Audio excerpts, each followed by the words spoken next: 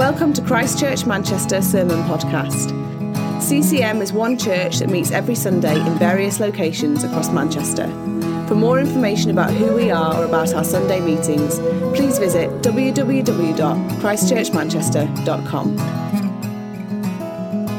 My home is not on this earth, not in this world. I want to ask you a question. I know there's quite a lot of musical people in the room, or some people that maybe like music, even if you don't play music. But what do you think is more important in a good song? Is it the melody or is it the lyrics? I'm a lyrics gal. Oh, a lyrics gal at the back. Thanks, Hannah. It's got a really good beat. It's got a good beat, good melody. It's hard, isn't it? I think it could be a bit of both. I know that there's definitely some good tunes out there with that, like you say, a really catchy beat. But the words are just terrible, aren't they? They're unimaginative. But on the flip side of that, there's some powerful, like beautiful songs in terms of their lyrics, but maybe they're just set to a bit of a dull tune. But for me, I'm with Hannah. I love a song with good lyrics. I think they can tell a story, can't they? The song lyrics, they can be really powerful, they can be really emotional, they express, and they help us to express how we feel. And I am one of those people that loves to sing very loud, even though I cannot sing at all.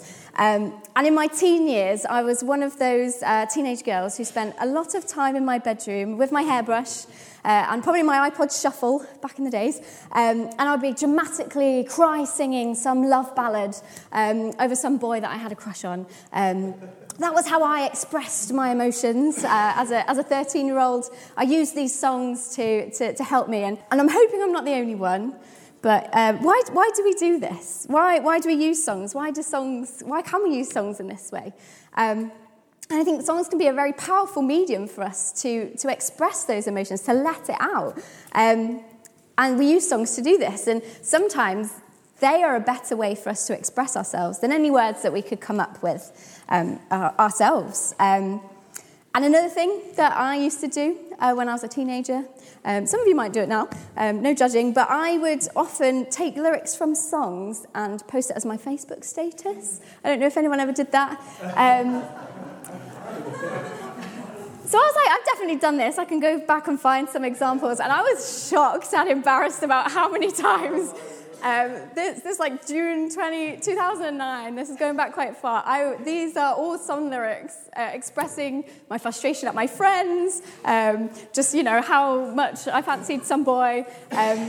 And this is how I communicated.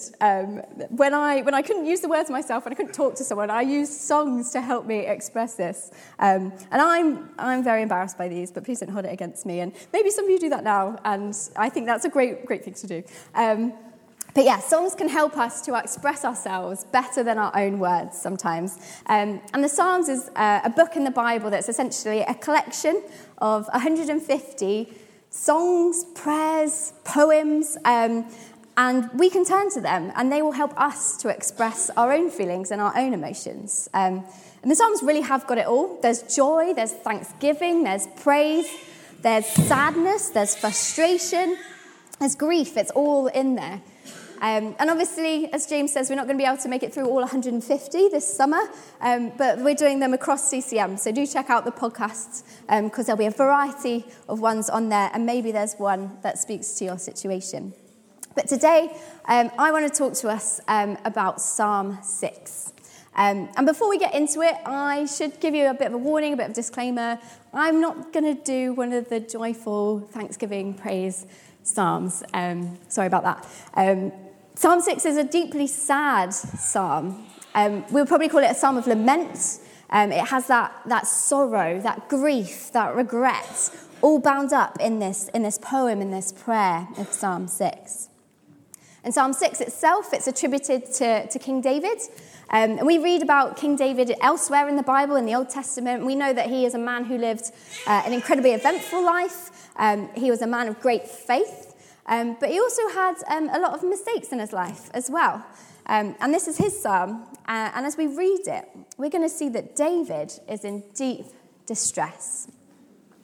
He's expressing great pain for his situation.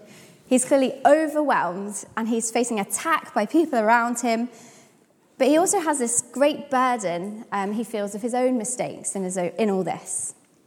So I'm just going to read the beginning of Psalm 6 out for us now, if you want to join with me, if you've got a Bible or a phone, but I think it should be behind me as well. So Psalm 6.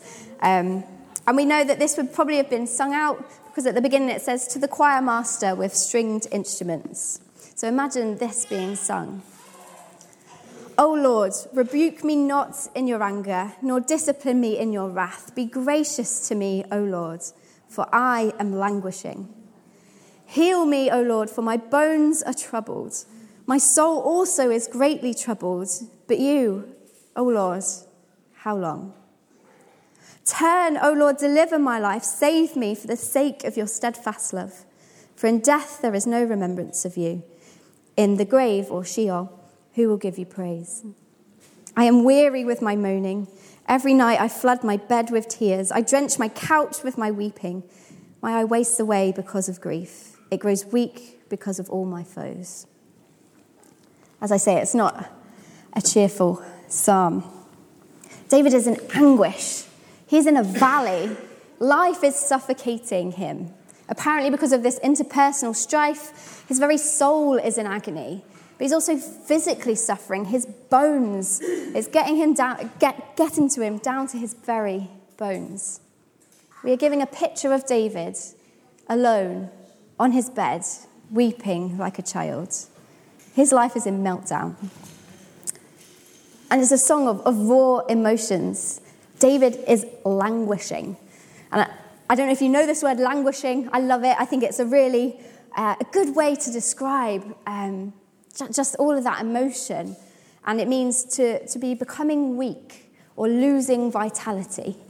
It's a bit like a plant that has got no nourishment, no sunlight, no water anymore, and it's just slowly wilting. David is languishing. Under the burden of his own sin and the sins committed against him, he is weak and he is exhausted. And I want to look at today what this psalm of great lament can teach us when we feel this way, when we feel ourselves like we are languishing, we are weak. I think the first thing that we see in this psalm is that we need to be honest with God. I want you to bring a time to your mind as you sit here where you felt that exhaustion, that weakness, that weariness of life. Maybe you came to church, maybe you went to work, you saw a friend and they said, hey, how are you doing? What's up? And you said, yeah, I'm fine. I'm just a bit tired. Does that sound familiar? I know I say that an awful lot. Yeah, I'm not too bad. I'm just a bit tired. How did you feel after that interaction? Did you feel any different? I want to bet that you probably didn't. But now I want you to consider a time when you felt those same burdens. You're in that same place, and in response to a similar question, you actually said what really was going on, what was really on your heart, how you actually felt deep down. And what was the difference in how you felt then? You might have heard me speak about this before, but I honestly often do that thing where in community group, on a Tuesday, we meet on a Tuesday, and people ask me if I've got anything I need prayer for, how am I doing? And I go, oh, I'm fine. I really struggle to open up, to be vulnerable, to be honest with what I'm going through. And a couple of months ago, I was sat with Nikki and with Georgia, and I actually just said, I am utterly struggling. I'm in this place, I'm languishing, essentially. And we prayed together and we cried together. And it was so powerful, the sense of relief when we express what we're really feeling inside. And I was thinking, why do we find that so difficult to do? And I think often when it's with people where we have to open up and be honest, there's a couple of things that stop us from doing that. And I think the reasons that come to my mind, the first one is they have bigger things to worry about than anything that's going on in my situation. They don't need my burden. I don't need to share that with them. Another thing that sometimes I think is I just don't have that kind of relationship where I feel like I can tell them that. I can't be vulnerable with them. But the main one, I think, I'm not sure about you, that stops me from sharing what is going on is I think, what is the point? They cannot do anything about it anyway. Yeah, I'll tell them how I'm really sad, what situation I'm in, what I'm struggling with, but nothing is going to change. There's nothing they can do about it. But unlike when we are expressing our emotions to other people, what we learn in Psalm 6 is when we are languishing, we should bring it all of ourselves, all of that emotion before God. Because unlike people, God welcomes us with open arms and invites us to bring it all to him. As raw and as messy as that might look like, he cares intimately about what's going on. Nothing is too small for him. He wants a relationship with you where you can be honest and you can be vulnerable. And he has the ability to change our situation. But I think sometimes when we are facing something and we feel like we cannot be open with God, it's because we feel like expressing our real pain, our real anguish might somehow offend God. Or maybe we're too ashamed to even come to God with it in total honesty. But I think what I forget, and I don't know if you forget it too, is that God already knows. God knows everything. He knows it all anyway. There's nothing that is going to be a surprise for him. It's nothing too big or too ugly or distressing for God. He can handle it. And he invites us to bring it to him. I think another thing that we learn from this psalm is not only just being honest with all of our feelings and our emotions before God, but it's to be honest about our mistakes. When we read the opening lines of Psalm 6, it opens with, Lord, rebuke me not in your anger. Don't discipline me in your wrath. Be gracious to me, Lord, for I am languishing. Essentially what David's saying here is, Lord, I acknowledge that you have every right to be angry with me. I'm deserving of any consequences of my sin in this situation, but please be gracious to me. Show me mercy. We see David acknowledging that he's not completely blameless in whatever the situation is going on. He has made mistakes. He has turned away from God, and in some capacity he has sinned, and he is open about that. He's taking responsibility for his actions. And he is asking God for his forgiveness, for his grace to be shown towards him, that he would receive that grace instead of what he deserves. And in church, we often call this confession and repentance. That is admitting our mistakes and turning away from them and towards God instead. And this is not an easy thing for us to do. In our desire to avoid feeling that guilt, to avoid feeling that shame, I think we often skip this step or we miss it out. We might cry out to God with all our emotions. Maybe that's not the difficult bit. We can come to God and we can shout out the raw pain that we have. But sometimes rather than confessing afterwards, instead we justify our failures. Maybe we say, well, I only did this because of that. The reason that I did that was because of X, Y, and Z, this situation, that situation. I only. Or maybe we quantify our sin. I used to do this a lot with my brother. Please, Mum and Dad, don't punish me. He deserves more because I didn't do it as bad as he did it. Or maybe even I could have done that, but I didn't. I only did this. I only went this far. Or maybe we're just in denial. We're not ready to let go of whatever that need that sin fulfills. We're not ready to accept that it is a sin. We're not ready to let go of that. We're in denial. Or we might just even hide away. We can cry out to God in our emotions, but we are overwhelmed with that guilt and shame that we hide away what we've actually done. But our confession and our repentance, that turning away from sin, is the biggest step that we have to take. In the New Testament, in 1 John 1, it reads this. It says, if we claim to be without sin, we deceive ourselves, and the truth is not in us. But if we confess our sins, he is faithful and just and will forgive our sins and purify us from all unrighteousness. Sin separates us from that relationship with God. It needs to be dealt with. But the thing we have to remember is that there's nothing so big, nothing so bad, so selfish, so shameful that God hasn't already sorted out. He's already dealt with it. Sin separates us from a relationship with God, but he has provided a way for us to be restored, to be rescued back to him. And that is through his son, his only son, Jesus. Jesus lived an entirely sinless life. He didn't sin once. He made no mistakes. But he went to the cross and he took all the consequence of our sin on himself. And he died in our place. Paul in the book of Romans put it this way: but God demonstrated his own love for us in this. While we were still sinners, Christ died for us. Since we have been justified by his blood, how much more will we be saved from God's wrath through him? Sin separates us from that relationship with God, but Jesus provides us a way back. The sin is dealt with. It's finished. All that we have to do is acknowledge it, confess, turn our back on it, and accept the grace that God extends to us. Be honest with God in that and accept his invitation. So as well as being honest with our emotions, being honest with God, something that struck me reading this Psalm 6, is that although David is very expressive in his pain, in his sorrow, he's not wallowing in it.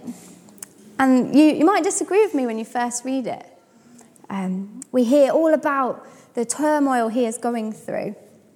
But he's not only focused on himself and his circumstance. He is clearly focused on God. And I think that's what we can do. We can reorientate our focus to God. When we are languishing, and we pour out our honest emotions, there is a temptation to stay focused on all that we are dealing with. But when we look at Psalm 6, yes, he is expressing his deep sorrow. Yes, he is honest about his regret. Yes, he cries out for deliverance. But his reasons are not focused on what he will get out of God's forgiveness. He doesn't ask for forgiveness so that he would feel better or that the storm that he is in will pass. He doesn't use self-focused reasons to appeal, to cry out to God. If we look at it, it says, "Turn, O Lord, deliver my life. Save me for the sake of your steadfast love. For in death there'll be no remembrance of you. In the grave, who will give you praise?" He moves from his needs to God's own faithfulness. He appeals to God's own steadfast love. And this steadfast love, we see it in Exodus. It's described in this way: the Lord, a God merciful and gracious, slow to anger, and abounding in steadfast love and faithfulness. This is God's character. This is what David is crying out to God. I know that you are merciful and gracious. You are slow to anger, and you are abounding in steadfast love. He appeals to God's own character, his own heart, that he would receive the praises of his people. He asks for God's forgiveness, not for his own sake, but that God would be glorified. And maybe the emotions expressing, being honest, we can do that.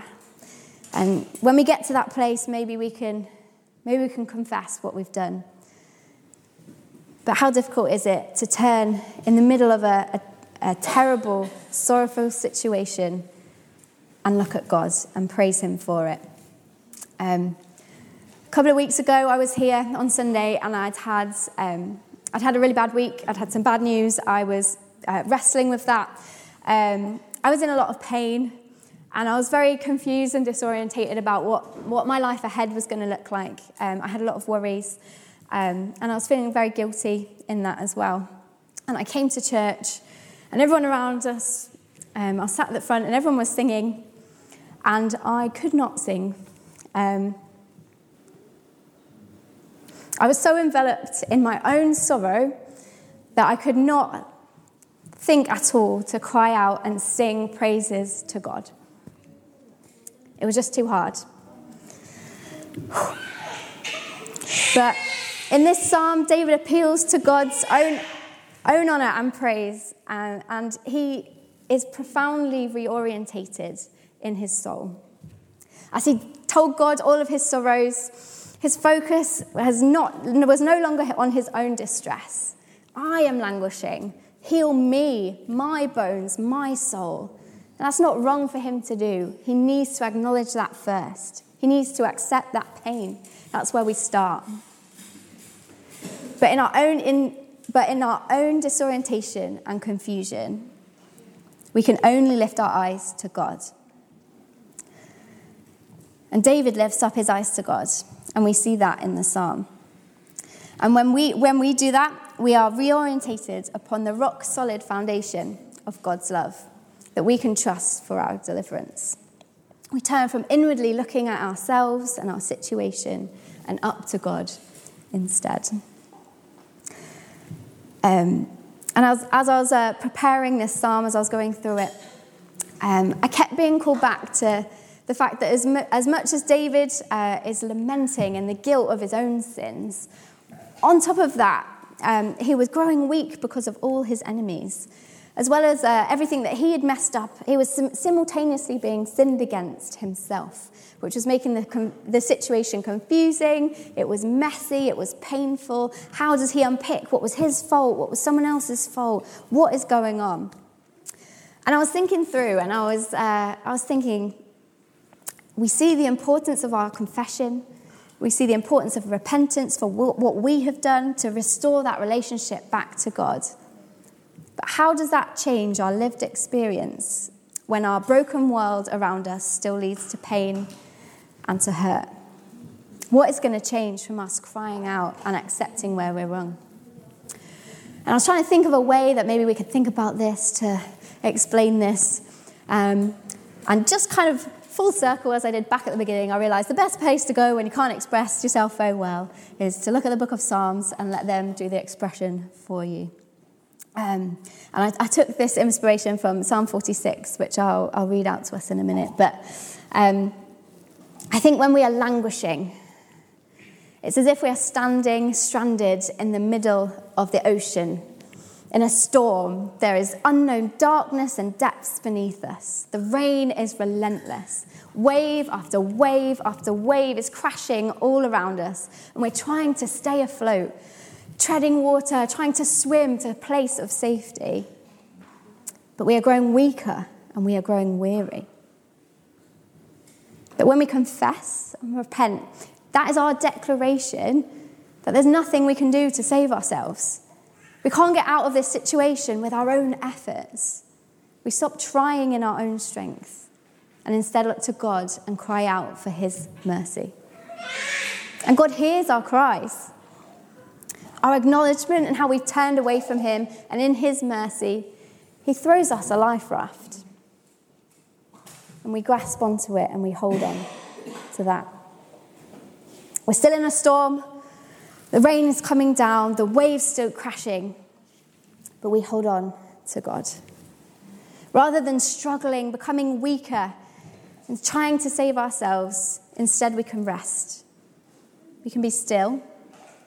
And we can grasp onto the life raft that God has thrown us. Because we know that now our connection to God is restored. That life raft tethers us to firm ground, to a place of safety. And we have confidence when we have that we will make it through the storm. We won't get lost. We won't get overcome. And Psalm 46 describes it much better than I ever could. It says, God is our refuge and strength, an ever-present help in trouble. Therefore, we will not fear, though the earth give way and the mountains fall into the heart of the sea. Though its waters roar and foam and the mountains quake with their surging. God is our refuge. He is our life raft. And when we look to him and we stop trying and we cry out for his help, we have an assurance of peace, of security, even if that storm continues. And that's expressed in the end of Psalm 6. I didn't read you the end of Psalm 6 yet. And after David has gone through all this honesty of his emotions, that recognition of sin, crying out to God for delivering, we suddenly see a complete change in the psalm. There's a different tone. We see a confidence in David. And he declares this: "Depart from me, all you workers of evil, for the Lord has heard the sound of my weeping. The Lord has heard my plea. The Lord accepts my prayer. All my enemies shall be ashamed and greatly troubled. They shall turn back and be put to shame in a moment." He's gone from crying to confidence. Where in the beginning David felt like a victim, he is now the victor. But where does this newly expressed confidence, where does that come from? We don't see anything outwardly changing in David's circumstance. He's got no new revelation from God. He hasn't whispered something about what he's going to do. The deliverance is still in the future. He's still in that circumstance. All my enemies shall be ashamed and they shall turn back. That chaos is still around him. So how does David get to that burst of confidence? And how can we have confidence ourselves when we are languishing? And I think the answer is in the psalm itself. That act of prayer, the act of praying out in this way, we are rehearsing, we are repeating that truth of God's faithfulness, being deeply honest about our spiraling situation and reorientating ourselves towards God. It's a prayer that channels the grace and faith and the confidence that flows from that. Our sanity is restored in the midst of all this disorientation. Through the very act of addressing God and remembering who he is and repeating what he has promised, we are reorientated to have confidence. And I think the only way that I could finish this is to use this prayer, to pray this out for us.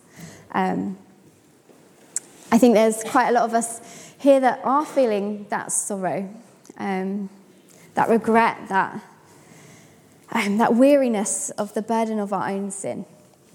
And there's some of us who are just weak with the burden of those being committed against them as well. And we feel disorientated in the grief, and we feel the hurt of the pain of our situations.